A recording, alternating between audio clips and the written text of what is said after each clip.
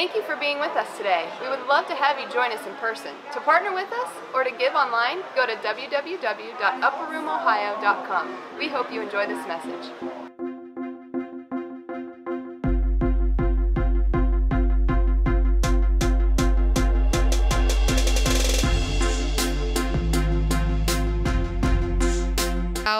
I'm going to welcome up Josh. My gosh.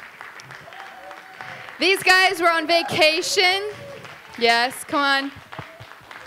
We would not all be healthy people if it weren't for him, right? These guys were on vacation all week, and he said yes to speaking today. So that's a really huge sacrifice, and so you better listen to him. And I'm just so thankful they're back, because when they're gone, I feel like I don't know what to do with life. And so these guys are amazing. So, all right. Thanks, Nicole. It's glad to be back. I am going to continue a series that was started a few weeks ago called If My People. So I wanted to dig into this, and I'm getting hungry, so I won't take too long.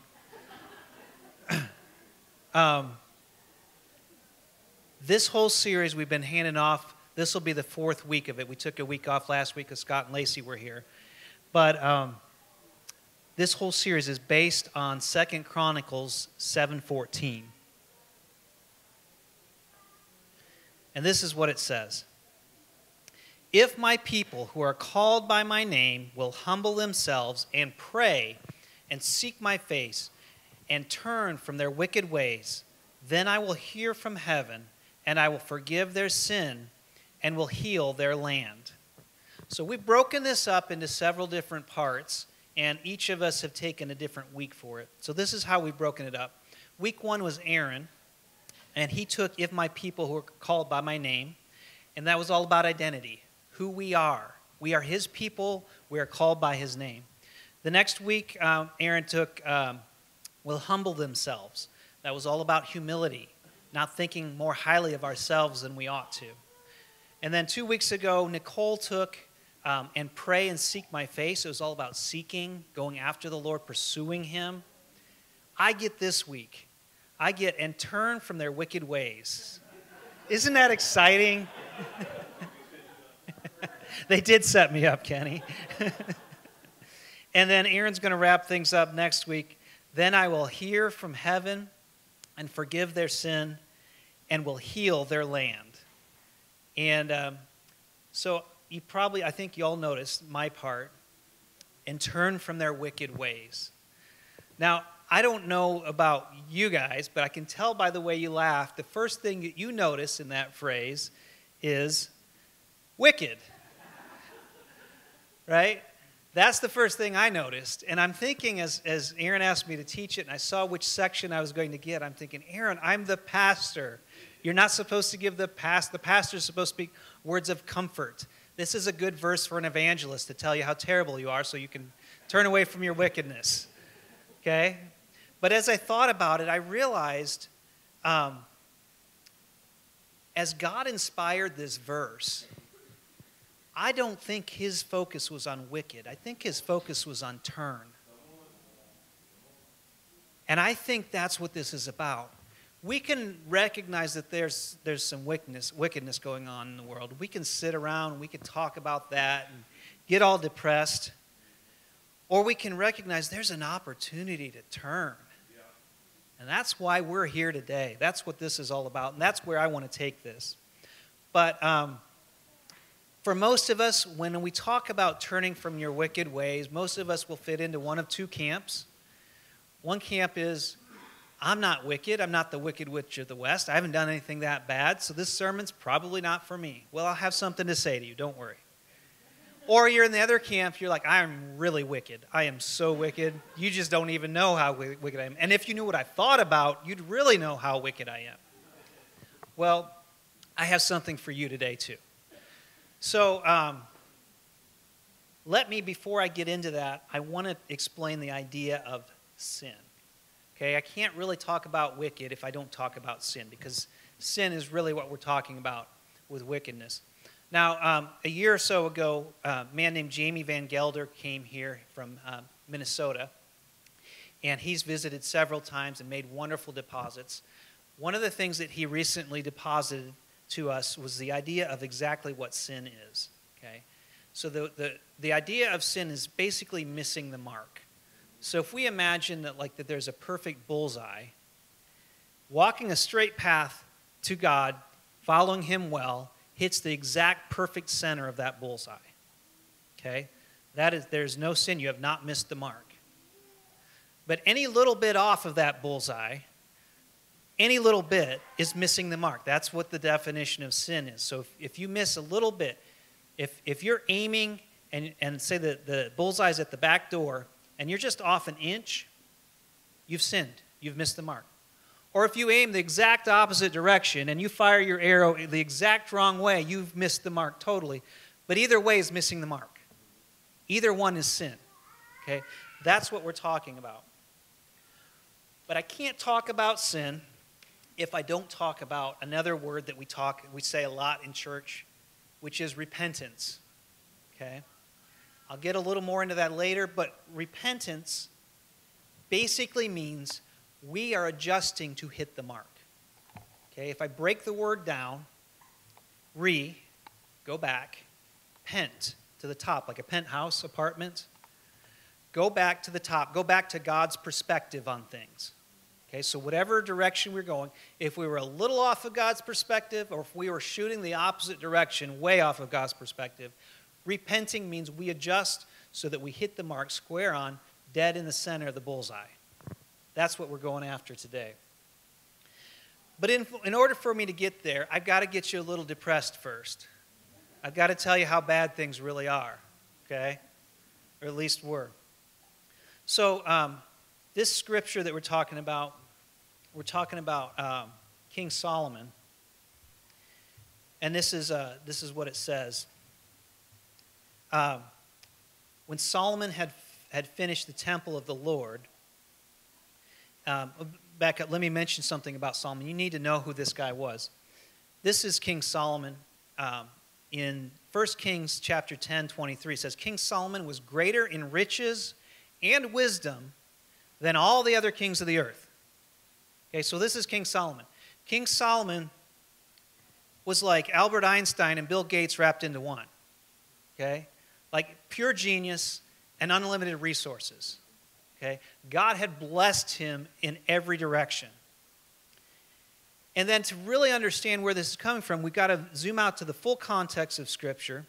This is 2 Chronicles, verse 7. It says, when Solomon had finished the temple of the Lord and the royal palace, and had succeeded in carrying out all he had in mind to do in the temple of the Lord and in his own place, the Lord appeared to him at night and said, I have heard your prayer and have chosen this place for myself as a temple for sacrifices. Okay, so understanding the full context, Aaron covered this in week 1, but basically King David had this desire in his heart to build a temple to glorify the Lord. But the Lord said, you have blood on your hands, you are a man of war, we need a man of peace, so your son will be the one to build a temple. Okay?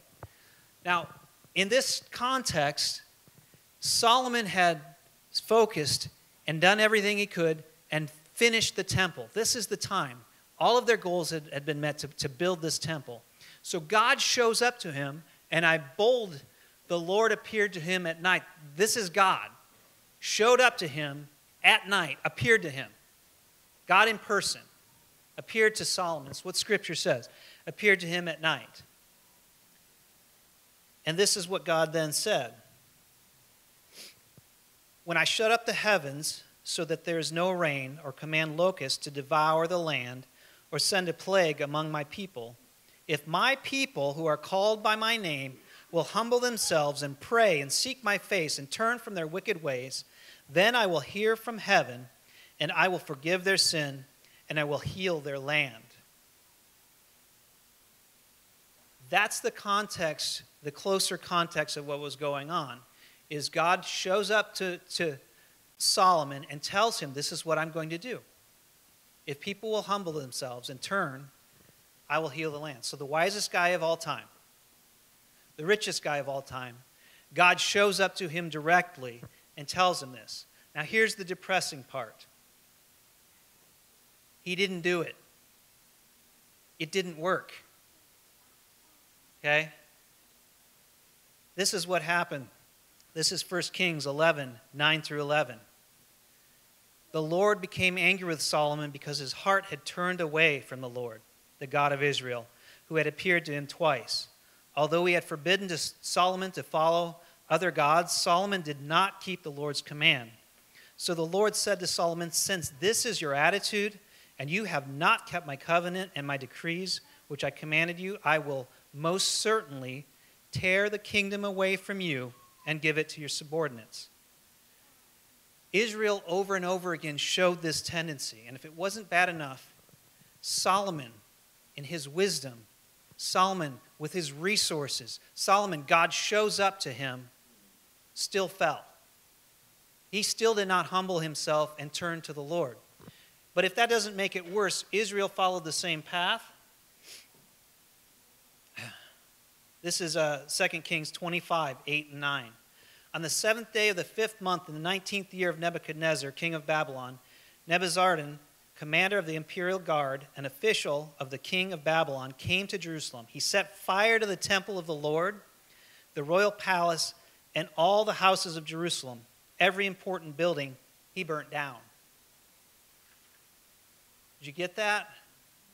That temple that they built, that temple that right after they built it, God appeared to Solomon and said, if my people will humble themselves. They didn't humble themselves. That temple got burnt down. That temple got burnt to ashes. And so I start thinking, this is where I go. If the wisest man that ever lived, who had the most resources that ever lived, had God show up in person to him and tell him this is what you need to do, and he still didn't do it, what hope do I have? All right, good sermon. All right, you guys can go home now. No, there's more to the story, okay? It's going to get better, don't worry. See, we have a few advantages that Solomon didn't. And we have to take advantage of those things. We have to look at those things and recognize those things. The first thing is we have some hindsight. We can look at what he did and learn from it, okay? So here's some of the mistakes. Here's some of the mistakes that Solomon made. Assuming that our own wisdom is enough. It doesn't matter how wise you are. Solomon knew how things worked. He saw. He could use information and he could turn it into something amazing. You look at some of the exploits of the things he did, it was pure genius, the way he would do things. But it doesn't matter how wise you are if you use your wisdom outside of God. Because this is what happened. The foolishness of God is wiser than human wisdom, and the weakness of God is stronger than human strength. 1 Corinthians 1:25. If you don't partner your gifts with him, you'll wind up relying on your gifts, and at some point they will fall short. Your gifts will be selfish. The next couple of points that I want to make, I need to give credit here. This is from a book that I've read recently called The Invitation by Tony Stoltzfus. I got the ideas from this. I have recently gotten into receiving some life coaching. I have recognized that there's some areas I'd like to grow in my life, and I'm usually the guy that people come to for help here. And so who do I go to? I want to go to somebody who can kind of give me some wisdom and insight and look at things from the outside and ask questions like, why do you do it that way when we're all used to doing it that way and we never even thought there was another way to do it? So I've gone to this man who's a disciple of Tony Stoltzfus, and this book has really blown my mind with some of the ways of thinking that it's brought on how we do things. And so the next two points I want to make have to do with this. Here's the second issue that Solomon had. making following of the rules for living in God's will the same thing as walking in God's will. There's a difference between following the rules and walking in God's will. See, we tend to think of things as we're walking down a path and you've got two ways to go. Do I do the right thing or the wrong thing? We tend to carry that over in everything. Now, some things it's definite right and wrong, okay? But many things we are always thinking, God, what is your will? What am I supposed to do? Okay? Example I like to use. Let's say that you have this wonderful house that you own, okay? Just down the road from your church. And you built it, you've got memories there, but all of a sudden this opportunity just down the road of this other house that has a lot of history, you've got some prophetic insight. God gives you this opportunity to go and move over to this other house. And you move into this house, and it's got bats in it, it's got mice in it, it's got all these issues that you didn't anticipate before. And you choose to go to this other house. And you're wondering, God, did I make the wrong decision? Did I do the wrong thing? And God's not looking at it that way. 90% of the decisions we make, He's not saying do the right or wrong thing. He's saying pick a choice and take me there with you. If you take Him there with you, you've made the right choice. If you don't, you can do all the right things and you'll be dead wrong. And so you move into this house and you're wondering why you're there, and he's there saying, thank you for bringing me here with you. Thank you for taking me into this. Here's a quote that Tony Stoltzfus has in the book. This one blew my mind. Any right decision or disciplined change that makes us less dependent on Jesus is failure. And every fall and broken action that ends up drawing us to Him becomes a success. You can do the right thing, and if it doesn't draw you to Him, it's a waste. You can do the wrong thing, and because He's good, He'll take you through it, and He'll turn it into something amazing. But don't try to do things without Him, because that's what Solomon did. He relied on all the wisdom he had, and he figured, this will work out, because my brain is so big, I can get it all figured out. I don't need to rely on God.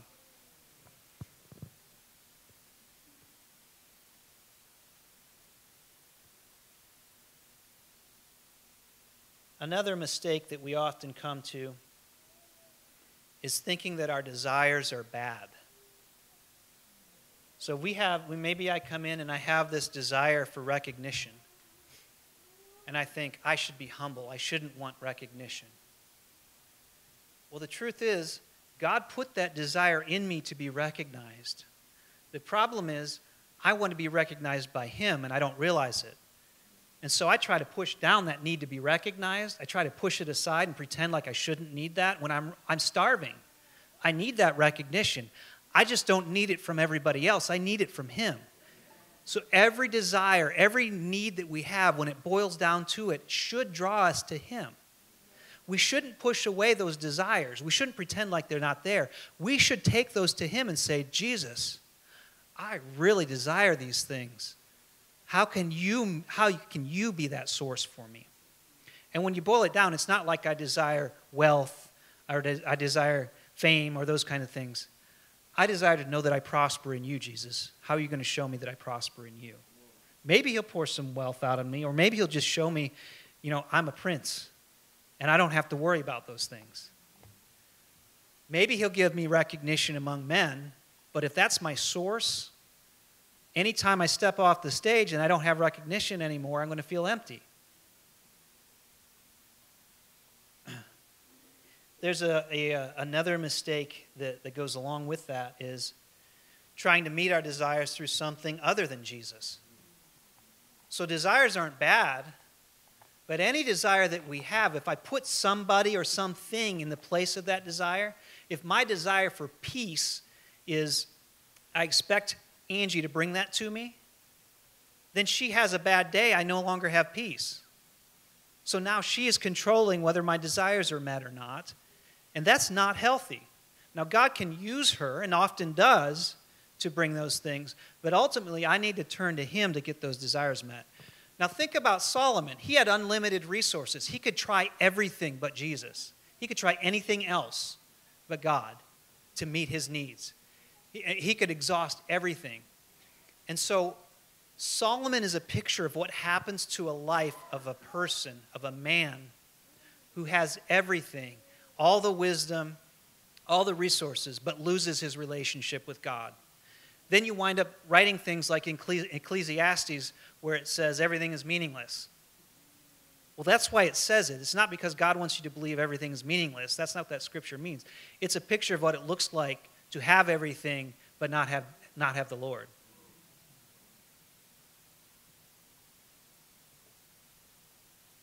Even good things can take the place of Jesus.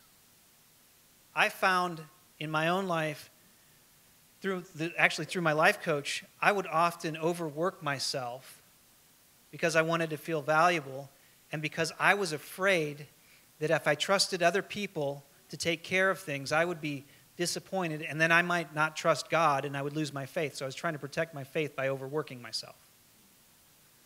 That's not healthy. Okay? I'll let Jesus defend my faith. I'll let him take it. I'll bring it to him. Another mistake that we often make is believing that suffering means we are doing something wrong. You can minister without suffering, you just won't do it the way Jesus did it. Now, I'm not saying that we should pursue suffering because Jesus endured the cross. He did not enjoy the cross. Okay? He wasn't trying to say, how can I suffer some more? But he accepted and realized that that was part of it. And if you think that it's just because Jesus died and paid the price, we no longer have to suffer at all anymore, well, that day is coming, but we're in the now and not yet part of that. Because after Jesus, all of the apostles suffered. This is a list of all of the apostles who suffered, which is all 12 of them, including the one that replaced Jesus, or Judas. All of them were martyred except for John the Beloved, who died in exile for his faith. In fact, Peter was crucified upside down because he did not consider himself worthy to die the same death of his Lord and Savior. And so we cannot measure suffering as a sign that we're doing the wrong thing, which we often do. We can't say, well, my relationships are struggling, or my finances are struggling, or I didn't get the house, didn't turn out the way that I wanted it to, and say that's a sign that there's something wrong. If I will go through the suffering with Jesus, he'll show me things. And so I'll ask him questions like, Jesus, my kids are walking away from me and away from you. What does it feel like to you to have your kids walk away from you? And how do you deal with it? Jesus, how did you deal with it when people didn't take you seriously and made fun of you and mocked you? Because I'm feeling that right now. Any kind of suffering that you go through, anything that is not for you to sit and dwell on the suffering, is for you to take it to Jesus and say, Jesus, you went through this. How did you deal with it? And how can you help me deal with it?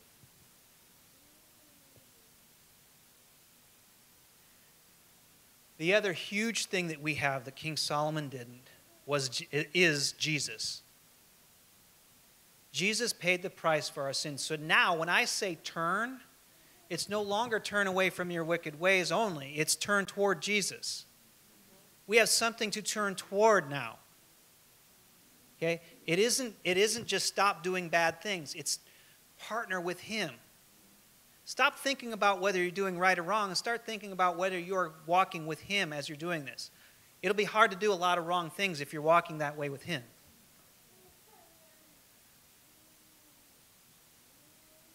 He broke a curse that we don't even understand Solomon and the people of his day lived in.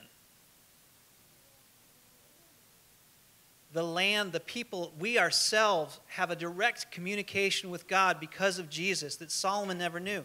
Solomon is recorded of having 2 conversations with God. We can talk to him anytime we want. We talk to him so much, I talk to him so much, I take it for granted sometimes. But that's something that he paid the price for. The other thing that we have that Solomon didn't is Holy Spirit. Now the law is written in our hearts. Now those things, when we need wisdom, when I am not as wise as Solomon, I can ask the Lord for wisdom. When I don't have the resources, my Father owns the cattle on 1,000 hills. And so I can turn to him, and he will speak. He will give me wisdom. He'll show me things. But we can't really turn from our wicked ways if we do not partner with the Holy Spirit to do it. Because turning includes turning toward Jesus. Here's an example of a Holy Spirit from Galatians 3, 2 through 5. This is from the Passion Translation. I really like how it's written. So answer me this. Did the Holy Spirit come to you as a reward for keeping all the Jewish laws? No, you received him as a gift because you believed in the Messiah. Your new life in the Anointed One began with the Holy Spirit giving you a new birth. Why then would you so foolishly turn from living in the Holy Spirit by trying to finish by your own works? Have you endured all these trials and persecutions for nothing? Let me ask you again, what does the lavish supply of the Holy Spirit in your life and the miracles of God's tremendous power have to do with you keeping religious laws? The Holy Spirit is poured out upon us through the revelation and power of faith, not by keeping the law. Stop trying to do the right thing and start walking with the right one. Now, I know some of you are still thinking, yeah, but I keep doing the wrong thing. So what am I supposed to do? Okay, well, I've got some steps for you. These are steps to repentance. Remember, repent. Go back to God's perspective on things. So here are a few things, very practical tips I want to give you. When you recognize that you're totally in the wrong, you're going the wrong way, step one is figuring out what is the real problem. Okay? So if I get angry a lot, my problem is not that I get angry. The problem is maybe I don't feel like I have control. Or maybe I'm embarrassed. Or maybe I have some other desires that are not getting met. Now I need to go deal with that because the anger is a symptom. If I can discipline myself out of it, then I probably am not dealing with as deep an issue. But if it's a deep issue that keeps coming up, there's probably something going on with that I need to deal with. And I actually probably has some lies that I need to confront. Like I'm not valuable, I'm not important. I should have more recognition than other people. May I suggest a sozo session to help you deal with those lies? That's what we're about in that. Then the next question in repentance. Who has been affected by it? So what I did probably affected some people. I need to recognize all the people that were hurt by whatever I did. And then the third step, which has some sub-steps to it, what are you going to do to clean up the mess? Because the issue is not whether you messed up. The issue is how well you clean up the mess that you made. So sub-step one is, I'm sorry for what I did. Second, this is how I see that it hurt you. Then, this is the problem I've identified in myself. This is what I'm going to do to work on that problem. And then I don't demand your forgiveness, but I am asking for it. When you recognize that, when you recognize all of the people that have been affected, that is how you turn. That is how you go. Then the fourth part is you may need help cleaning up the mess. You might have gotten into something, you have no idea how to clean this up. Ask people to help you. Seek Holy Spirit to help you figure this out. Don't try to clean everything up on your own. It's okay to partner with other people. And then lastly, when will you finish cleaning up the mess? Not like, eventually I'll get to it. I know I should turn and repent. Actually, make a plan. Decide how soon you're going to get to it. Now, for those of you who feel like you haven't done anything wrong, if you feel like you have no wickedness in you at all, let me remind you, sin is missing the mark. Even if you missed it by a millimeter, it is still missing the mark. So I want you to ask yourself, is there any way that you're going in your life that you have not gone with Jesus? You could even be doing the right things. It's the picture that Jesus gives of the rich young ruler. It's this guy who's he has a very wealthy man, and he goes to Jesus, he says, I followed the rules, I've done everything right, what else should I do to be justified? And Jesus says, well, you've done everything well, but let me tell you what else you can do is you can go sell all of your things, give it to the poor, and come follow me. And the ruler says, no, thank you. I'll just keep following the rules. Okay? That's what Jesus, for the rich young ruler, it was not about money. It was about, was he going there with Jesus? And he realized, Jesus pointed out a direction he was going without him, that he was not following him. But even a wrong choice can be redeemed if you will go there with Jesus. He can turn everything, he can win with a pair of twos.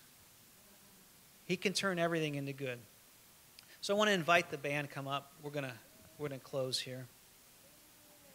And I want to ask you guys if you'll stand up with me.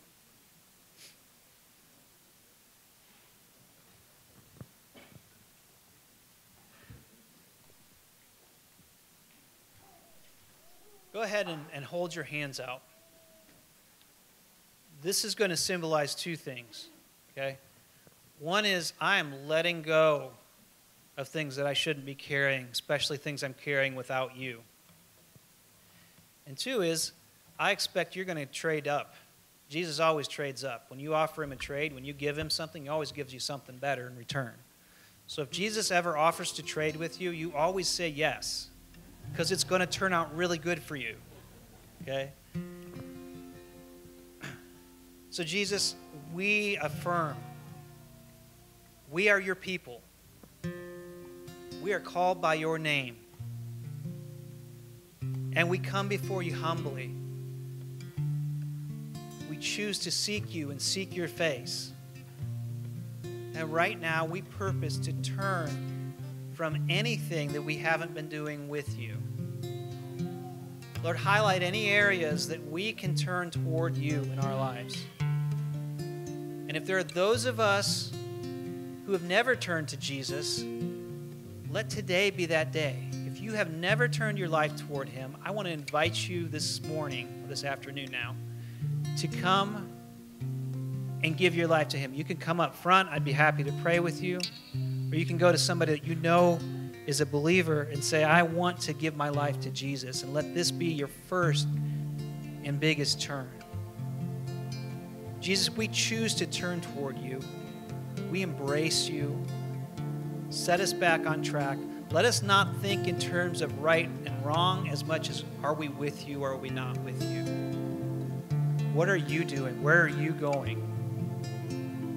Sometimes you're saying, just make a choice and take me with you. And sometimes you're saying, no, you need to go this way because the other ways won't work out for you. But everything we do, we choose to do with you. Holy Spirit, we ask you to empower us to walk forward. We bless everybody here to walk in power in Jesus' name. Amen. I want to bless you guys. I hope you have a great Sunday.